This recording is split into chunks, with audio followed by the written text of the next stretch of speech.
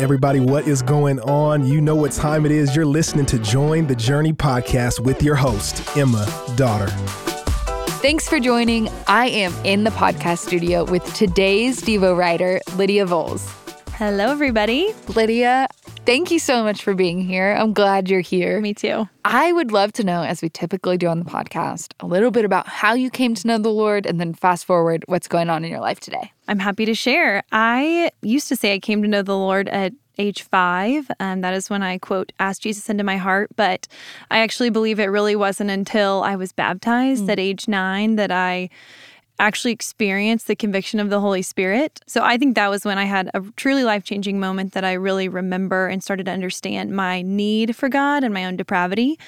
And so coming to know the Lord at a young age, there's a lot of 1 step forward, 2 steps back, 2 steps forward, 1 step back. I desired to follow the Lord, but obviously have my own sin struggles that have been hard to battle over the years. I would say one defining moment in my walk with the Lord was an ACL injury in high school.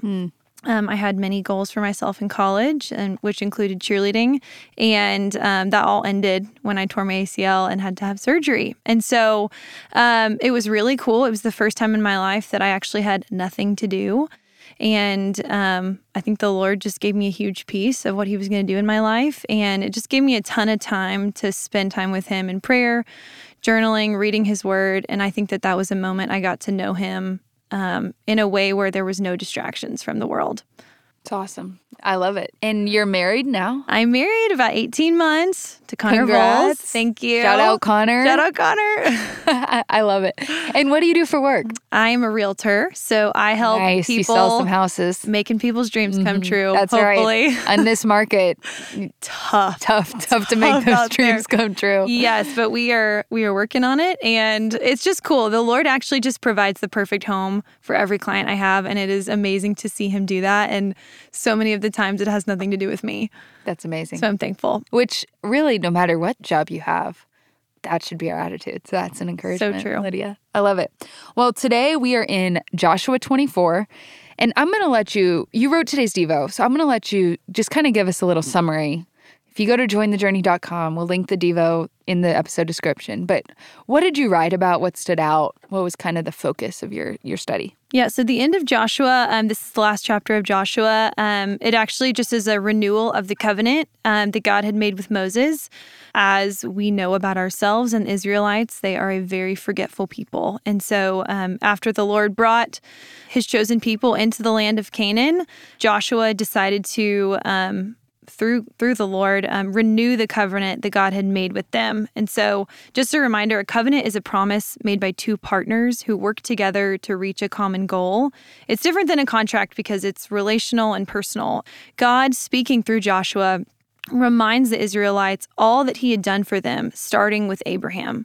So he basically walks them through everything that he's done for them, all the provision that he's made for them, the people groups and kings that he helped them defeat, really just through his hand alone, and how he brought them into this land. At the end of Joshua speaking, he asks the Israelites who they're going to choose to serve. There are many gods, little g gods, that people before them had chosen to serve, and there is the one true God that they had been following, but also sometimes struggled to follow. And so he asks them point blank, who are you going to serve? You know, the famous verse, as for me and my house, we will serve the Lord. Joshua says that to his people. And he actually asks them a couple of times who they're going to choose to serve. And they say, over and over again, we will choose to serve the Lord. At the end of asking the people, and they have chosen, we will serve the Lord our God, Joshua renews the covenant with them at Shechem. And then at the very, very end of the whole book is Joshua's death and burial, and kind of just the next piece of the story for Israel. Yeah, such a great summary. Joshua's fatal flaw is that he doesn't raise up a leader to follow him. That's as we read Judges, which great time to invite others to join you in your study. About to start a new book. You got the weekend to think about who you want to invite. But as we read Judges, we're going to see what happens when Israel doesn't have a faithful leader like Joshua. Right. That said, today is also Friday, and if you have kids at home, there's a new episode of Join the Journey Junior out today where you can recap the story of Joshua with your kids. Join the Journey Junior podcast. We'll link that in the description as well. But that said, for those following along in the journals, there's a note asking, hey, there's an interpretive challenge in this chapter, and it's specifically verse 19. And this honestly is probably the very last page.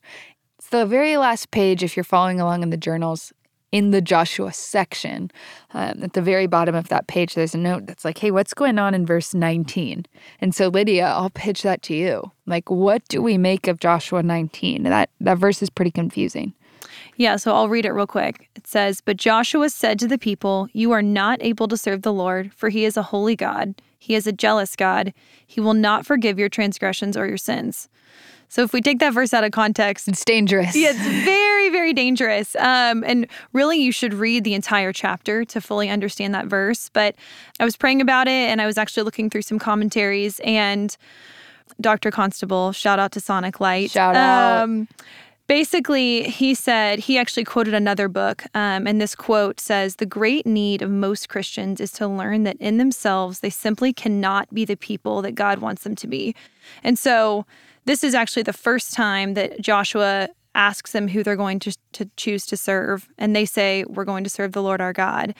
And the reason that he basically says this statement, it's not even a question, it's just a statement, "You're not able to serve the Lord," is just a reminder of the gravity of their words.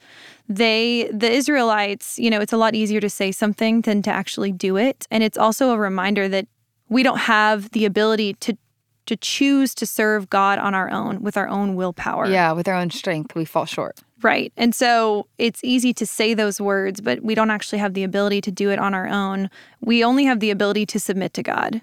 And he will give us the strength. He will give us the willpower to choose him over and over again. And so I think that's really what this verse is saying is we are not able to serve the Lord, for he is a holy God, and we are not a holy people, on our own. He makes us holy. He makes us righteous, but only if we choose to submit to him will he be able to do that. Right. So really it's like, hey, the difference between us and Israel, number one, is that we have the Holy Spirit who empowers us to be able to walk out in the ways of God. Whereas Israel, they didn't have the Spirit. So like we read in Romans, they were powerless to fulfill the law. They couldn't do it. They'd always fall short. And then you look at this specifically, and the aspect or the character of God that might be called into question is, will he forgive? Isn't God always forgiving? And the difference between the Israelites and us is that the Israelites lived in or under the old covenant, which was conditional. You look at Deuteronomy 28, and it's like, hey, Israel, do right, get blessing. Do wrong, get cursing. Like there's going to be a consequence, which I believe is what Joshua is alluding to here with Israel. Hey, you're going to mess up, and life's going to get really hard for you. But for us, because we're under the new covenant, Jesus has taken God's wrath, or he's fulfilled the law by dying on the cross and defeating death, such that we don't have this conditional relationship with God. We obey or do right out of a heart posture that's like, man, I'm grateful for this gift that God has given me through his son Jesus, that I'm compelled to do right behaviors. I don't do right behaviors to get good with God. Because I'm good with God, I do right behaviors. Yes. So it's a brain twister. It is. To think about. All that to say, any final thoughts as we wrap up? Anything you want to add? I think just, I think it's just such a good reminder to read the Old Testament, because while we are a part of the New Covenant, we are still so much like the Israelites, and we need to be we need to be reminded, just like Joshua did. We need to be reminded of God's faithfulness from the beginning of time, and then throughout our specific lives. And so, I just would just challenge anyone to reflect, to pray, and to just offer gratitude to the Lord for what He's done for us. Yeah. So good. It's a great way to end the book of Joshua. Yeah. Lydia, thank you for being here. Friends listening, you might notice your journal's running low on pages, and the new journals are out on Amazon. So we'll put that link in the episode description so you can go ahead and get those ordered. Don't forget to invite friends to join us as we get ready to start reading through the book of Judges on Monday. And as always, I'm so glad we're all on this journey reading the Bible together. Hey, we want to thank you for listening, and we hope you enjoyed the episode. Did you know that you can help support Join the Journey by rating and reviewing this podcast? And if you're willing, we'd love it if you subscribe, because the more you download, the easier it will be for new friends to find the podcast.